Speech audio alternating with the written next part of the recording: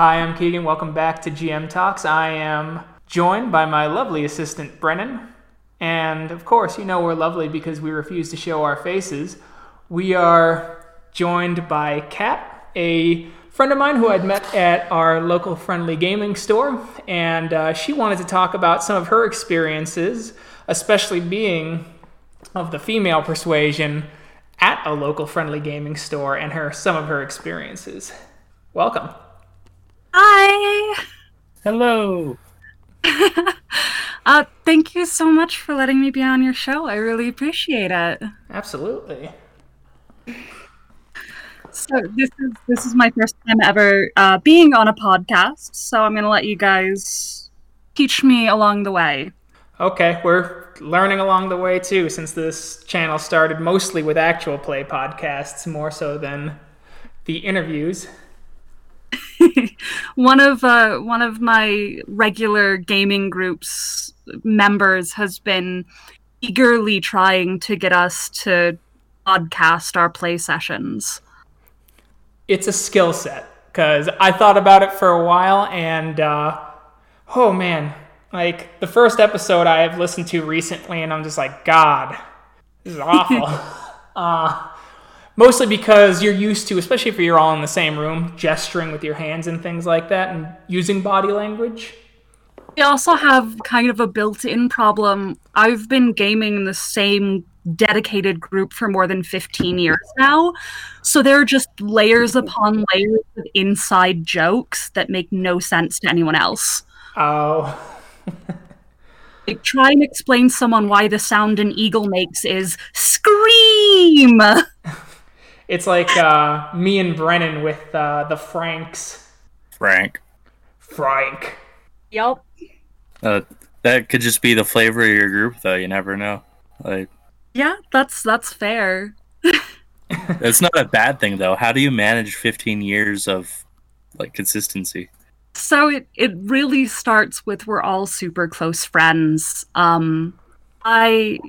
I have kind of a weird history with gaming. My mother was my very first game master back when it was Advanced Dungeons and Dragons in the box, and my class was Elf. I still have my first character sheet, don't judge me. That's pretty amazing. Awesome. That grew into this larger group. Basically, they've become a family to me. I currently live with half my gaming group, and the other half is a married couple with 2 children who game with us. So that's awesome. Yeah, that'll certainly do it. Our gaming group was pretty consistent though for a while. At least me and Sean, I remember, because that was since 2006 till Sean moved. That was like 4 or 5 years ago. Yeah. But also then Sean just refused to get his computer fixed to jump online. I remember Sean. I think that is kind of another aspect to it. I say the same gaming group. It's kind of been the core people. The married couple, Chris and Jordan. Jordan is like a sister to me to the extent that her first daughter is named after me. And then we've always had Bill in the group, who now lives with, I live in the same house as him, but we've had kind of a rotation of people over the years. Some who came in and then left for the military, or came in and then left due to, moving or marital things, or the group has evolved. I think it's just kind of the core group that's stayed the same. Okay, no, that makes sense. It had been that way for a while. I have 2 kind of newish groups with a couple overlaps with older people. I should actually use this as a good transition, because coming from that style of, dedicated weekly gaming groups, going to a place that ran open tables and being expected to run open tables and deal with this broad spectrum of gamers was eye-opening when I started working in a tabletop store. Yeah. Were you just so used to your core that was it jarring, or was it just kind of like a new fun experience? Yes, it was both. It's completely both. Not only was I very used to a gaming group that, we had all known each other for a long time, half the group is girls, but then I kind of got thrown into this environment. I was the only girl working at my gaming store when I got hired.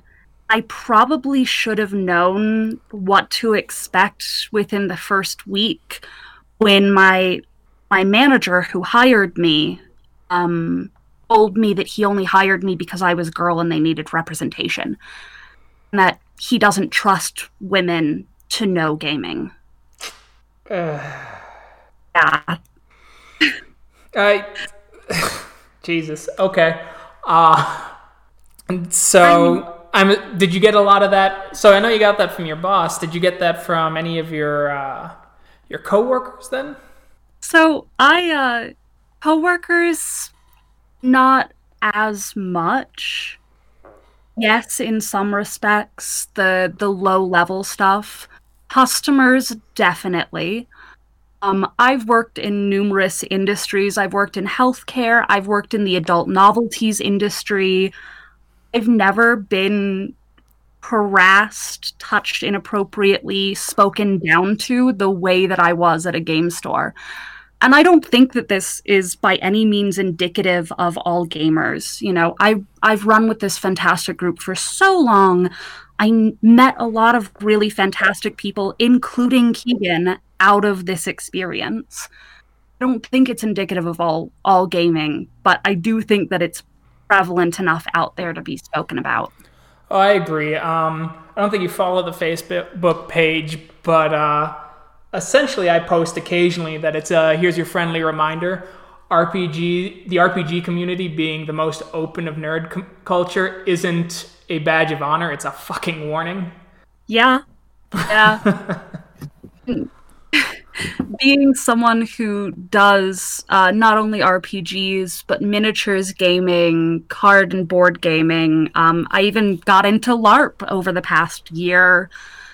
I definitely find that we are some of the most inclusive groups.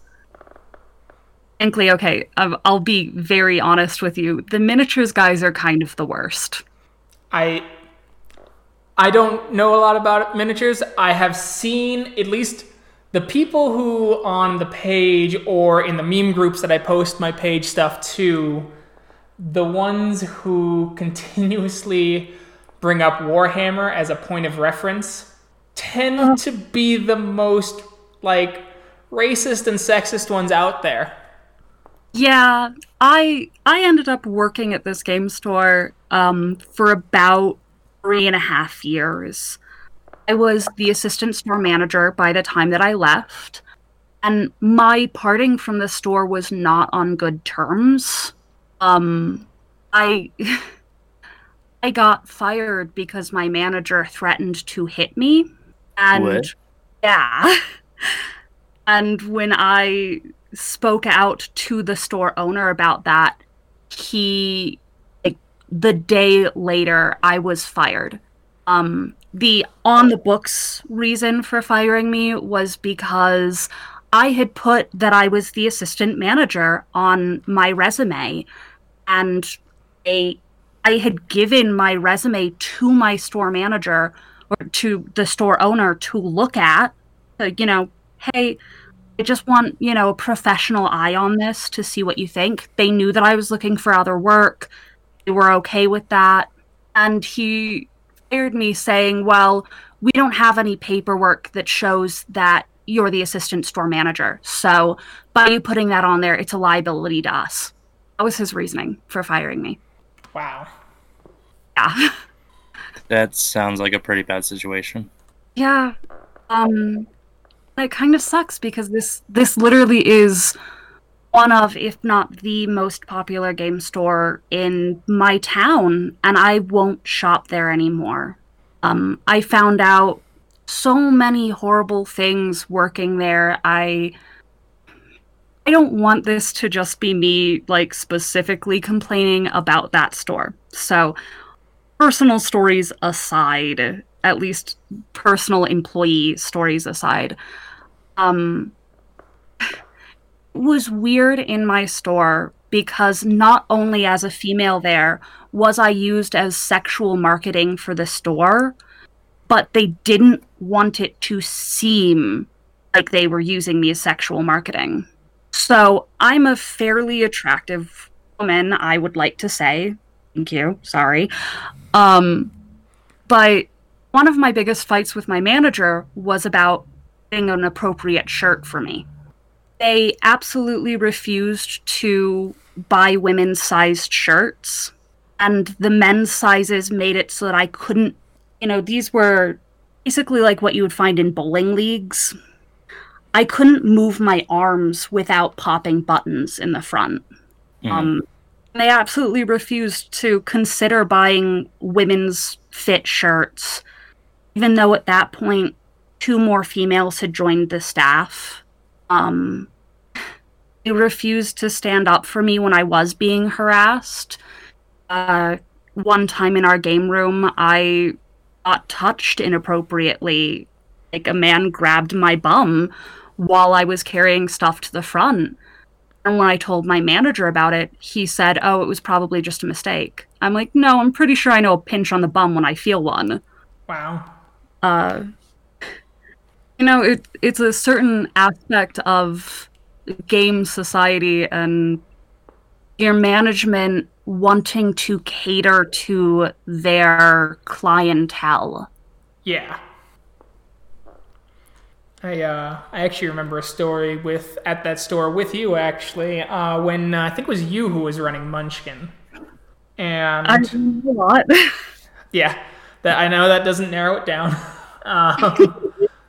But there was someone there who was trans. They identified themselves as female, and this guy across from me just kept misgendering her, and he kept saying him, and I kept looking at him right in the eye going, her.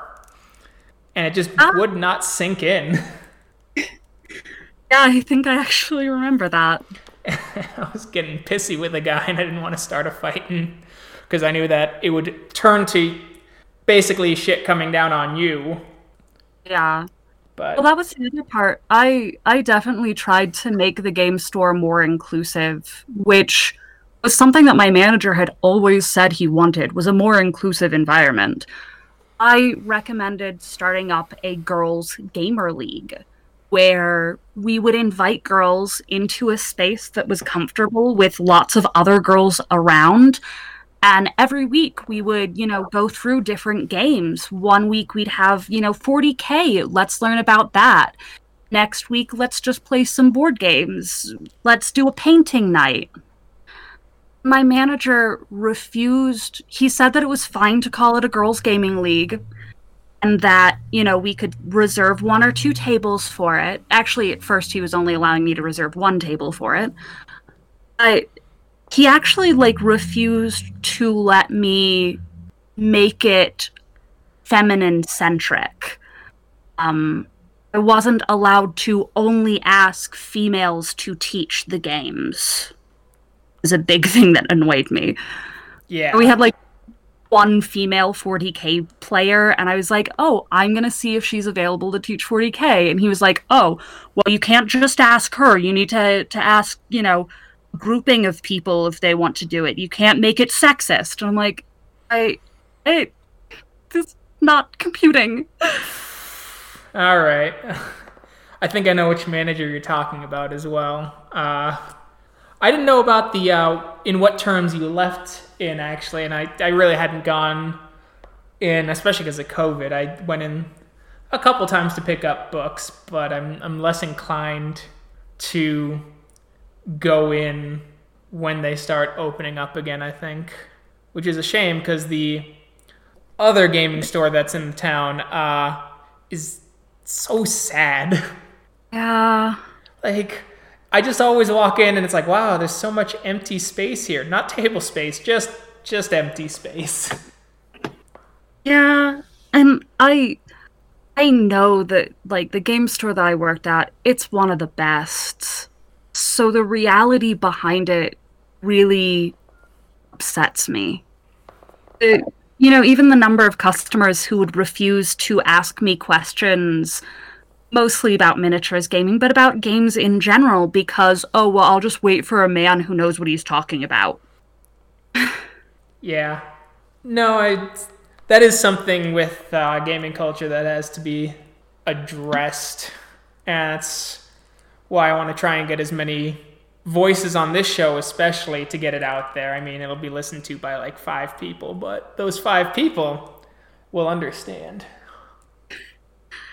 And I know I can kind of ramble about this, so I apologize if my thoughts aren't as organized as maybe they could be.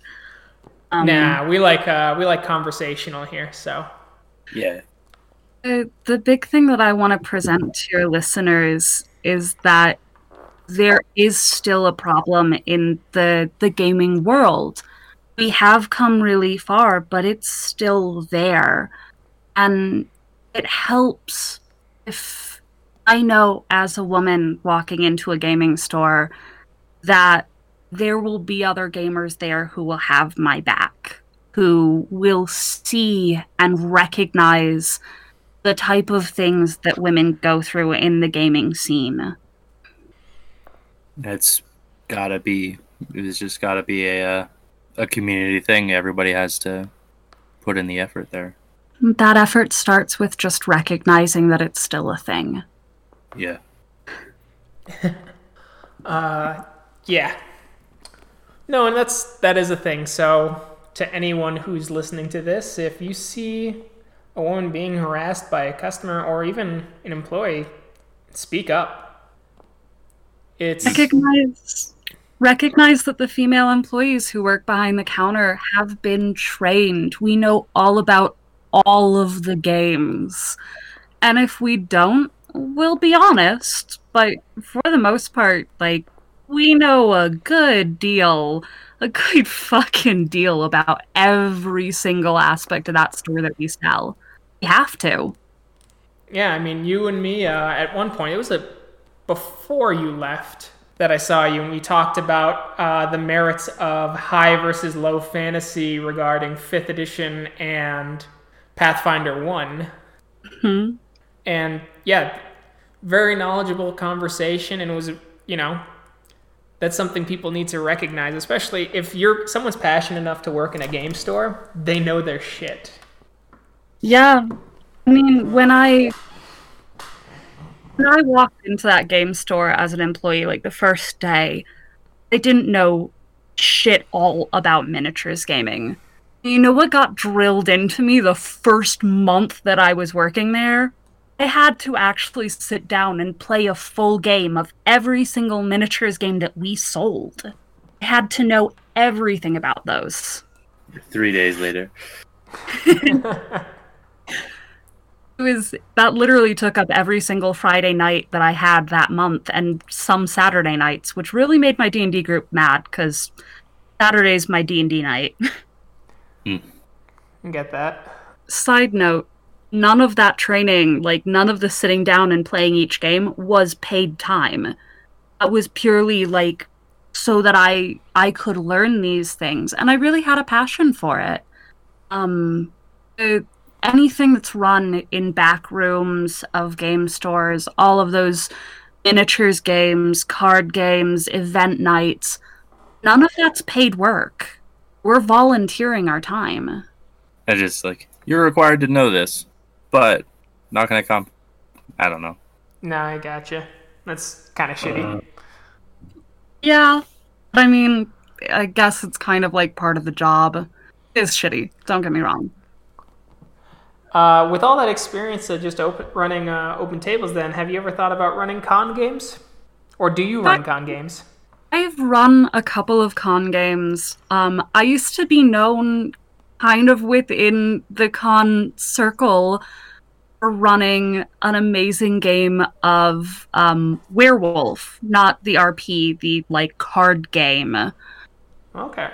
Oh, back in the day. Yeah, I would go to high school conventions specifically. We have some really cool, like, high schools will run gaming conventions for their students. And I used to go to those all the time. I've run My Little Pony card game tournaments. Actually kind of got forced to jump in as a substitute GM for a random table at a con in Denver one year. Wow. Hell yeah. So much more experience running open tables now. And I will tell you, they are either absolutely the most hilarious, defunct little group of misfits you can imagine, or they're all assholes. Every single one. That has not been my experience, actually. Really? My experience, and to be fair, this is Gen Con, so who knows, is everyone I've run for, it has either been everyone's pretty on the ball, or you have two, no more, and no less, they're much like the Sith, people who are just gonna clash. That's crazy. I loved, I had this fantastic group where it was all cold sheets. So, like, I handed out their sheets. They'd never seen the characters before. Flip them over, and this guy who had, Nordic runes tattooed all up and down his arm, big, beefy guy with, like, the Mjolnir necklace. He was playing the cleric. That's awesome. He decided that he was a pay-for-prey cleric. Oh. Oh, Lord. For, like, a con one-shot, or was it over the entire duration? It was just the one-shot. Oh. I've only ever done the one-shots, thankfully, at cons. Don't have the patience for the long-haul games at cons. Fair. The ones I have is I ran a V5 game the year it came out, and it was the pre-approved scenario and all that. And they're going in this, I'm like, it's a one-shot, all this, and these two guys were, riffing off each other, close friends, so one was excusing the slightly questionable behavior of the other. And at one point, he basically almost stands in the room we reserved, and it's like, I want to go up to him and I want to skull fuck. And his friend goes, whoa, whoa, whoa, we're in public. And the other one was last year when I ran a Changeling the Dreaming game, and there was two older gentlemen. This was definitely more of a case of generational gaps than anything else. But they were sitting down. They'd done vampire and all that for years, and I got a bunch of people, two who went by they them pronouns, and they wanted their characters to be addressed as such. And so one of them just suggested, hey, let's write down our pronouns on our name sheets as well. And I'm like, hey, cool, good on you, because I also gave them character sheets with brief backgrounds, and then they got to do the hard part and make up a name and describe the character.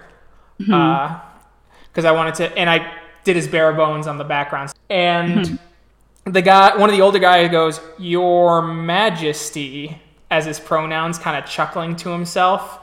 And everyone at that table kind of gave him the side eye.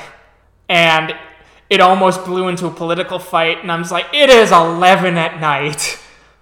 I'm running till 1. Please, for the love of Christ. Not now.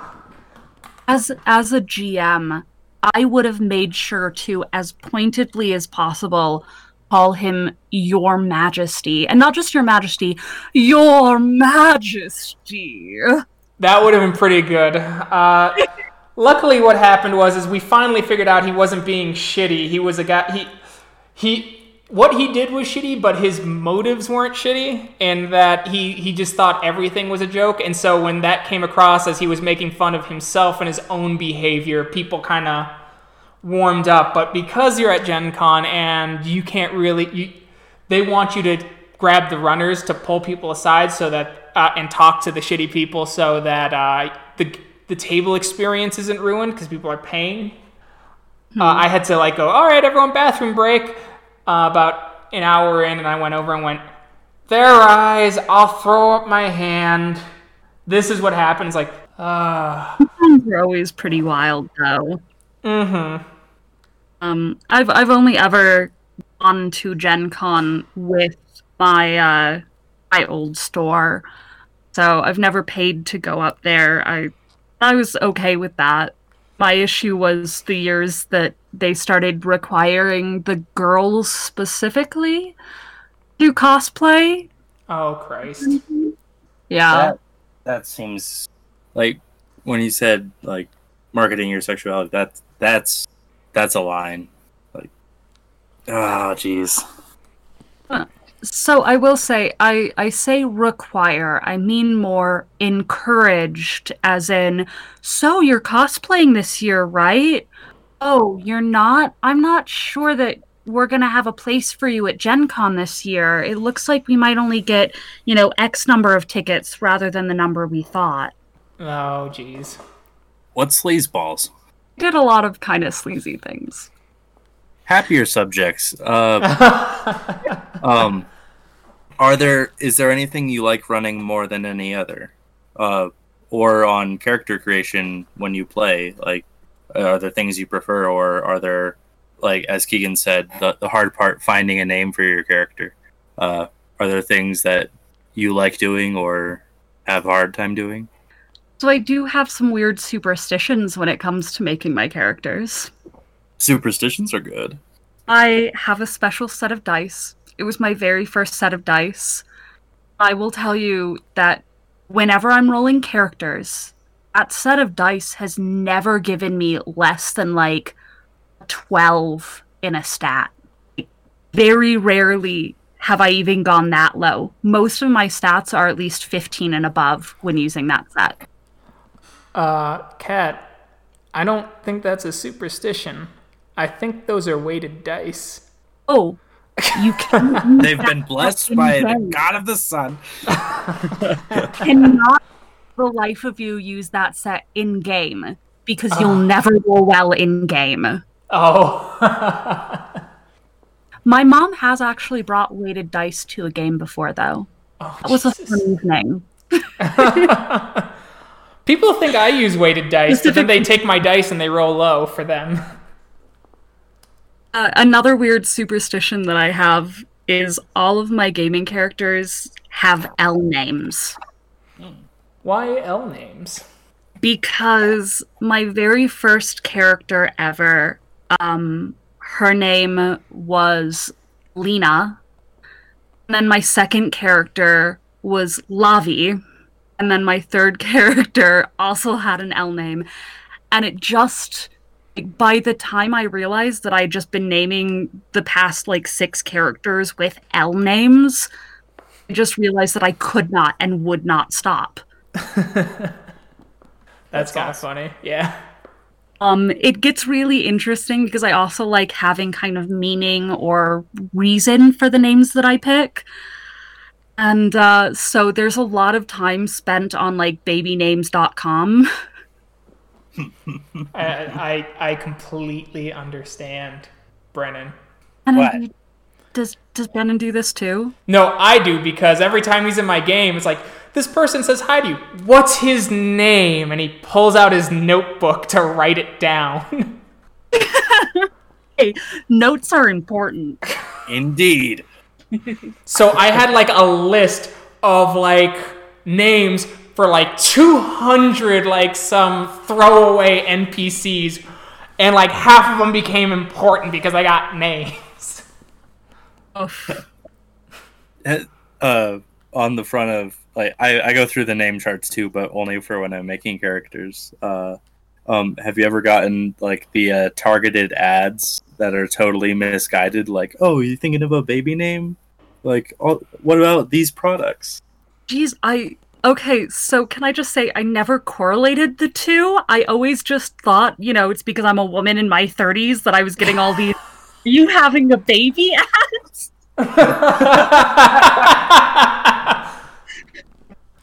I I never once correlated that, but yes, they always pop up after I start a new campaign. And now you know. Brain exploding. I'm the world's greatest detective. How long do your campaigns usually go for, Kat? Oh, that's a hard question. We don't softball. The campaigns that I'm involved in, or the campaigns that I run? Either or. Do you have a perfect length that you go for, or is it just like how the story or the game runs? I personally, when running a campaign, like to come up with an overall story, and that can run for between 1 to 6 months, depending on how often we meet, how long we get to play. But a lot of our campaigns tend to be a little shorter for a really stupid reason. We've had one primary campaign that we've been playing for 15 years now that's actually 4 interwoven campaigns with 2 good characters and 2 evil characters played by each player, and everything is intertwined and absolutely insane, and we've literally been playing this for 15 years now. I think that came up in what's your dream game, Keegan? Our GM, who is absolutely fantastic, his name is Chris. We call him Crispy because we know way too many Chris's. He is absolutely fantastic. He's been GMing since before I was born. Wow.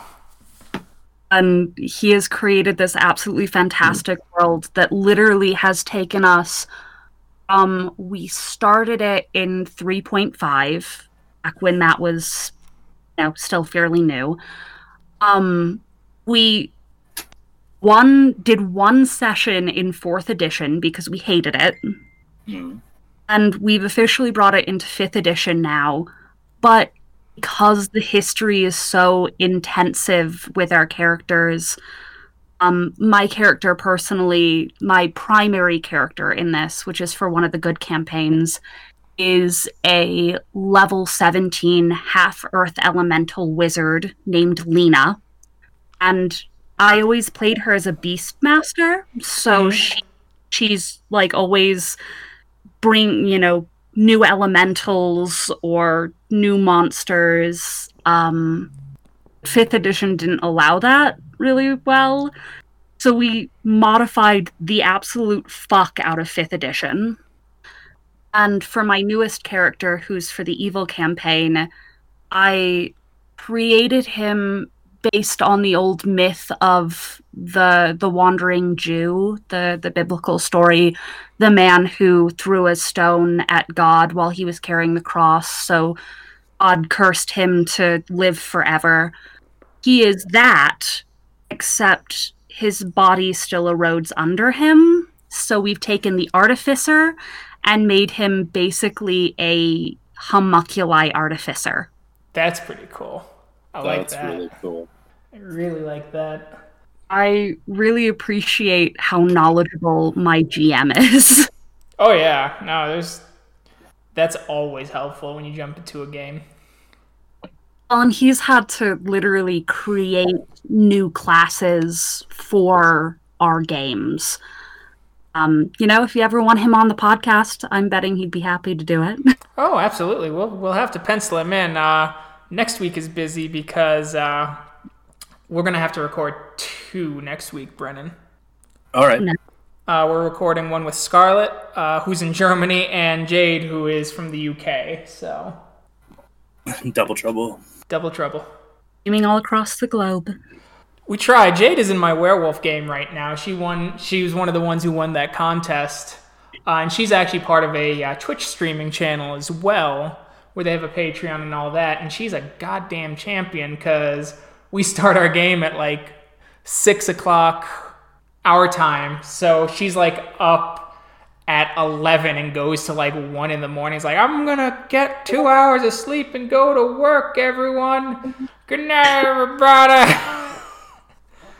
It's like fucking champion. I actually very much know that feel. When I first started gaming with this group, I was still in high school. So we'd meet up on Saturday nights at 7 p.m. and we wouldn't finish playing until like 7 a.m. Oh, I remember those geez. days. I Long I think all young gamers did that at some point. I think it's a rite of passage. Definitely. Now I'm ancient and it's like, oh god, is it 9 o'clock? That's way past my bedtime. I'm really lucky because I live with my gaming group, and we've tried the like gaming via teleconference or whatever before. It never works out as well as we'd hoped. So I still get to game pretty much weekly. Bill is currently running just like a little side game for us. It's been absolutely fantastic. Tonight we're going to be hanging out and playing board games all night. Very cool. So I know you got the 5e game. What other games have you been playing in or running recently? So with the pandemic, not a whole lot. We've done a lot of like board gaming, and we got a new board game called Obscuro that's absolutely fantastic. As far as what I've played in before and what I'd really like to play in again. Oh, so that's not completely true. When the pandemic first started to hit, the first week that we were quarantined, I ran The End of the World. Oh. Ooh. It is a fantastic RPG. There are 4 different settings out currently. There's zombie, alien, old gods, and something else. I don't have the 4th Robots. one. It's robots. Is that the one where you basically play yourself, like in the house you're in, or wherever? Yes. Oh, I want to play that so bad. I kind of surprised everyone because, of course, they thought that I was going to go with the zombie apocalypse pandemic theme. Instead, I went for the revenge of Gaia, Mother Nature, coming back to kill us. Just seemed more fitting in the plague times. Fair enough. This is true. I don't know. I like that Lord of the Rings meme I found where it was what was it? Balin going, "The birds are returning. The earth is healing. We're the virus." Balin, shut the fuck up. Beautiful. It just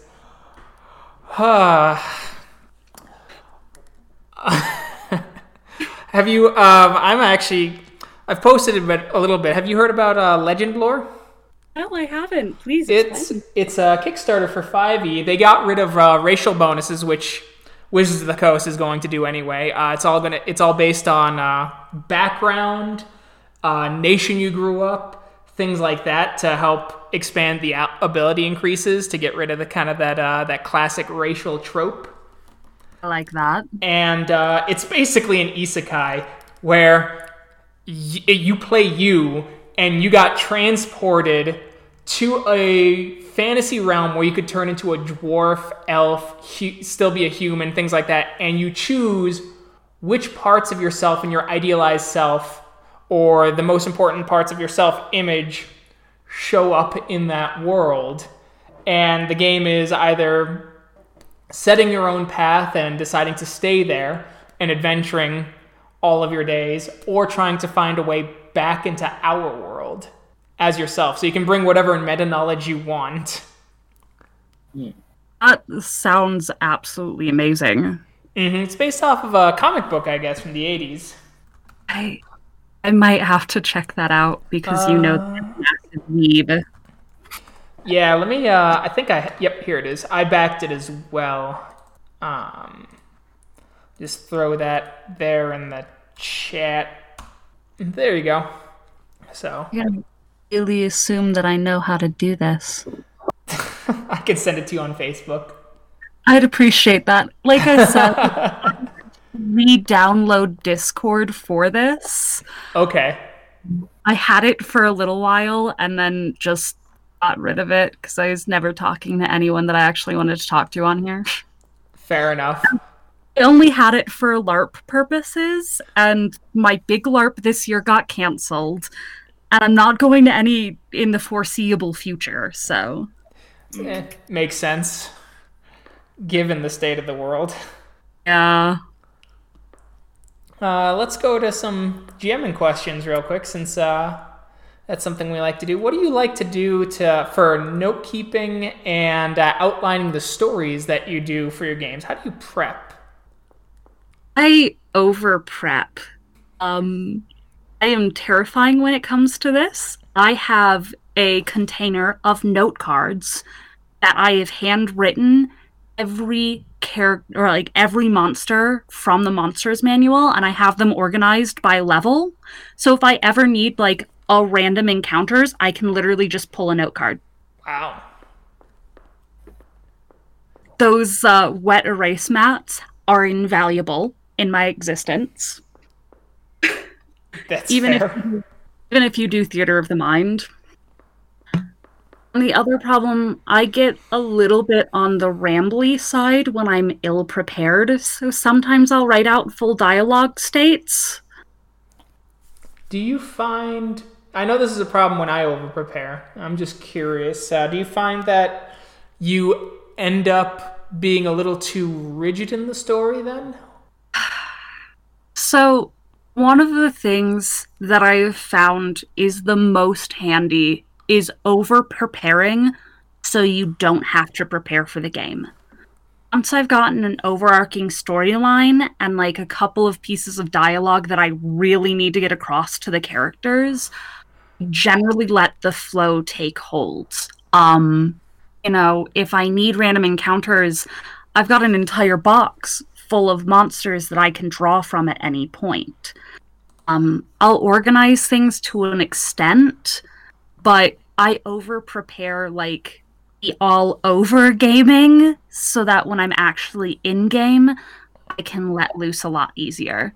Okay. I do think railroading happens with any game master. Like, it just does. I think I try and avoid that as much as possible. And there are some great books about how to be a better GM that I've delved into over my existence. What are some of your favorites? If you give me a second, I can go look at my bookshelf, but I do not remember names off the top of my head right now because it's been a couple of years since I've read them. That's fair. Most of them I read back when I was still working in a store and trying to be a better, random game master for tables of people that I didn't know. Yeah, that makes sense. I'd mention it to Brennan. My favorite way to prep, especially for each session, is I just write the end state of what happens if the players either fail or don't get involved in. And then just maneuver from there so that the end state can change. And then I have motivations written out to go, yeah, they'd probably do this. And then just go from there. I do kind of find when running open tables, your players are either going to jive with what you're doing or they won't. I had this the first time that I ever ran an open table, I was trying to run a weekly game, and I had more people than I was prepared for who wanted to be in it, so I decided to run 2 separate tables, one directly after another. We were only playing for like 2 hours, so 4 hours out of my Saturday, not a huge deal. Yeah. But first group was always saying that I was running things too railroady. So for the second group, I decided to just fly by the seat of my pants and let them lay down some clues, let them decide where we're going. This entire campaign was set in fantasy, classic fairy tales brought to, your D&D setting, which I'm sure is a very common setting option. my second table absolutely hated it. They said, initially they were like, oh yeah, we really like to experiment and not be railroaded and go off on our own direction. And then they hated me for letting them do that. So it's just sometimes the players are gonna like it, sometimes they won't. Oh, I totally understand. There's sometimes when I give things that are open and my players are just like, I don't know. So I just go, this person says do this. Right? Sometimes you have to lead them by the nose. Absolutely. I dislike it, but I totally get that. Do it as little as possible. Yeah. I'm curious about this because I'd mentioned this on a couple previous episodes. And I'm trying to get better at it. Do you run any pre-made modules at all? Yeah, on occasion I will. Specifically when I still worked at a game store, that was one of the big selling atmospheres. But my sister Jordan, and I say that loosely, she has been running The Curse of Strahd. It's possibly one of my favorite games, and she actually started running it Halloween of 2 years ago, so that shows you how often we actually get around to playing it, but they've got to. Understandable. That's absolutely one of my favorite games to play. The setting is just so cool. I enjoy a lot of the pre-made modules just as much as I've enjoyed some GM's own created worlds. Yeah, I mean, I heard this. It's if it's official, you're just playing with someone's house rules or someone's homebrew setting. But yeah, it's a personal. I know because I almost always did homebrew that I actually have kind of a blind spot and a weakness as a GM for pre-made modules, and I was wondering if you have any suggestions on what you do to prepare and kind of run through those pre-made modules so it doesn't feel railroady. So, one of the big things is to pick your module carefully. There have been some fantastic modules on the market, and there have been some really shit ones. I also, before I run, I spend a good week. I read through the entire module from cover to cover. I learn everything I can about it. I write note cards. And mostly, I don't know, maybe it's just because I've run with really good people whenever doing modules. Most of them know it's a module. They go into it looking for that aspect and looking for that particular adventure. It's, at least in my experience, not over hard to get people into specific modules. Okay. To know. Because I ran Horror on the Orient Express, and there were a couple parts where it's like the module wanted this, and the players did not, so I had to. I tried to lean them that way, and I knew it was kind of railroad, and it left a sour taste in my mouth, and I know it left a sour taste in a couple of the players' mouths as well. Yeah, I don't know that I have any advice on that. I guess, if anything, find a way that you can loop it narratively back into where they're supposed to be without it being, a tree falls down in your path and lights on fire and there's a dragon and you can't go that way. Okay. Sorry, falling back a little on Dexter's Laboratory there, aren't I? Oh, yeah. Oh, God, I love that episode. Me too. I was just watching a community episode where they play D&D too, so. Nice. Do you have... I actually have Verve, and so a lot of those old cartoons actually show up on my streaming service. Love it. Codename Kids Next Door and Are You Afraid of the Dark was suggested to me today. Yeah.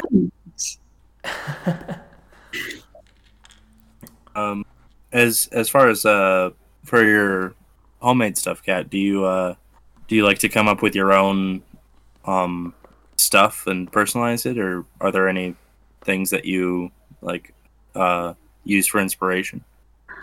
So I think, like most people, I get inspired by whatever I'm doing at the time period. One of my favorite campaigns that I ever ran was a pirate ship campaign where all the characters, kind of unbeknownst to them, were playing the predecessor ship to Captain Hook, and we're off to fight this like insane, deranged Peter Pan.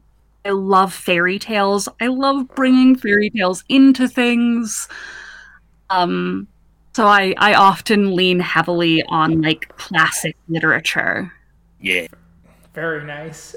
Yes. I've been trying to read the entirety of the Appendix N suggestions from first edition D&D.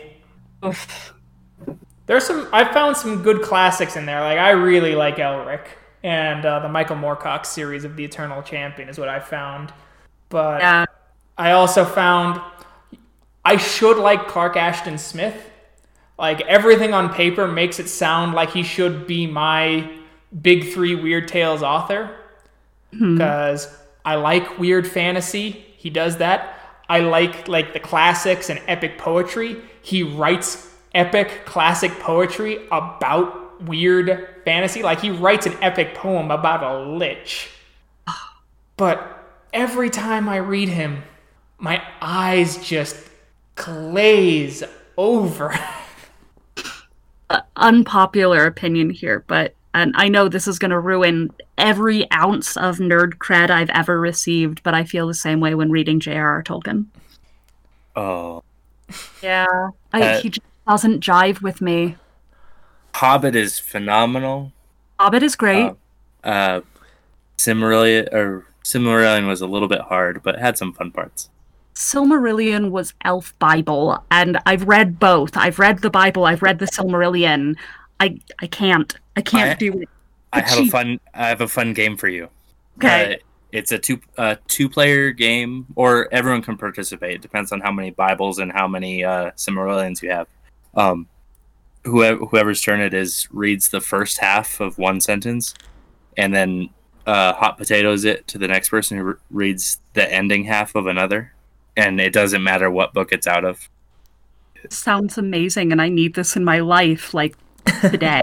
It's a fun way to pass the time. My only argument is it's not Elf Bible, it's Elf Beowulf. Fair. I like the Silmarillion, but I like Beowulf. I think, don't quote me, like I try and borrow it, not buy it, I guess. But the Children of Hurin, I think you would actually like, because that's closer to like the Lord of the Rings, and it's J.R.R. Tolkien doing basically grimdark fantasy, which is weird. I do like grimdark. Yeah, my big problem with Tolkien tends to be his exposition. I don't need an entire chapter on what the grass in the battlefield looked like, dude. Oh, yeah. I've also, losing nerd credit, I've never read the entire Lord of the Rings. I feel like J.R.R. Tolkien would be a phenomenal game master, but he's not the most exciting author. I agree with this. I'm the minority in this chat. I've read all the Lord of the Rings. I've read the first book of Lost Tales. You're a glutton for punishment, though. Eat a dick. Another book series, because you like classical mythology and you like fairy tales, Kat, I would highly recommend the Flat Earth series by Tanith Lee. Oh, I will have to check this out. I've got a stack of books next to me still.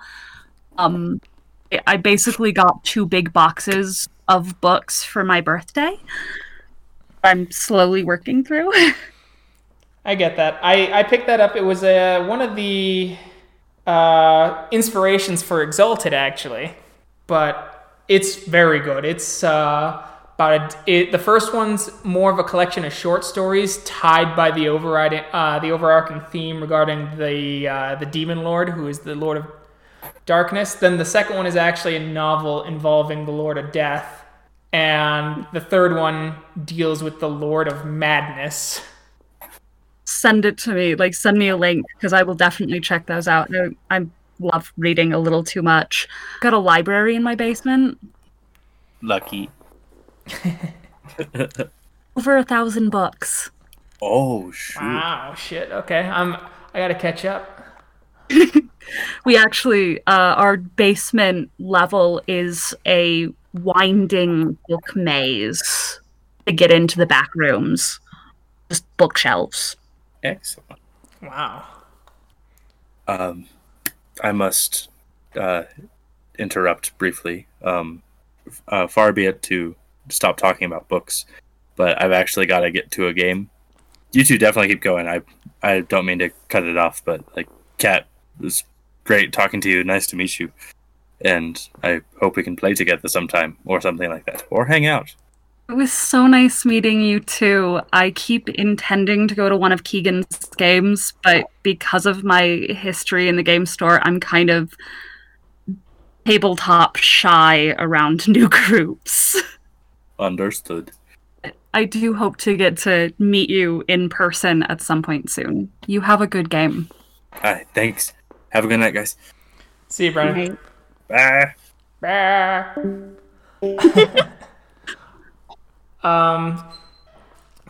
To bring it back then, real quick then, since we'll go back to books.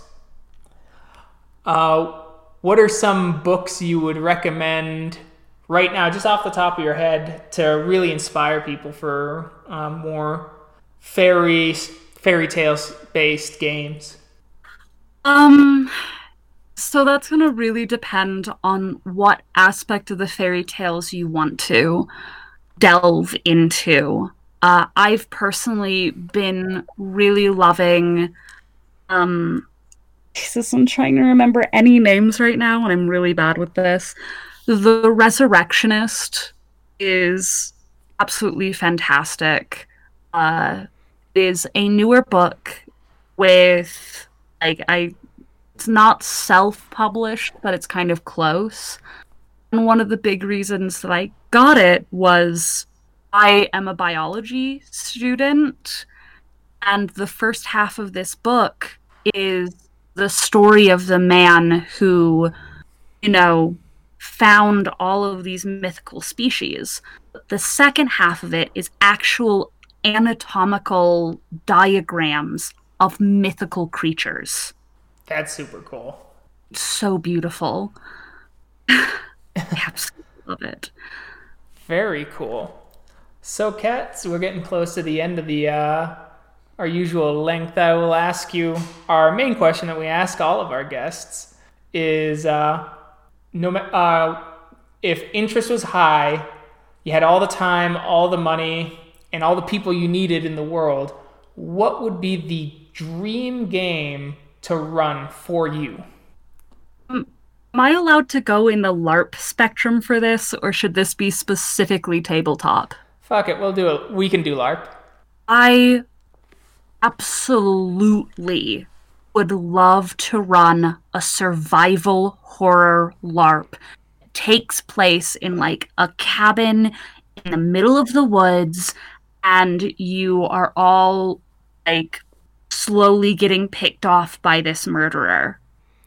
Nice. I like that. It sounds like fun. Love the horror and the psychology behind it. And I've tried numerous times to run survival horror tabletop.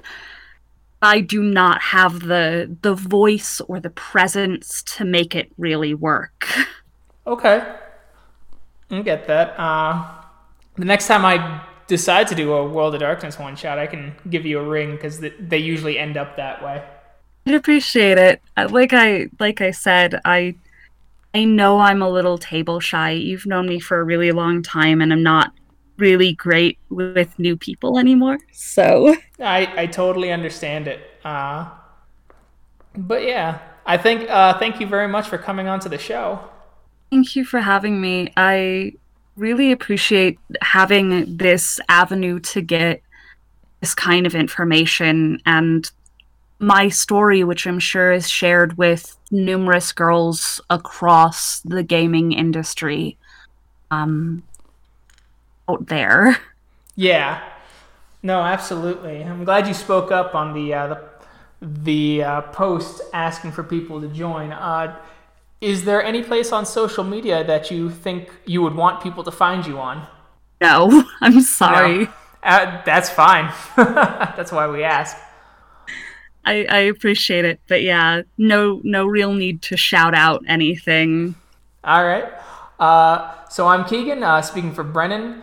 Have a great time. We are a bunch of gamers. You can find us on YouTube, Podbean, Apple Podcasts, and we got a Facebook page, but you will never find me on Twitter. I find it a cesspool.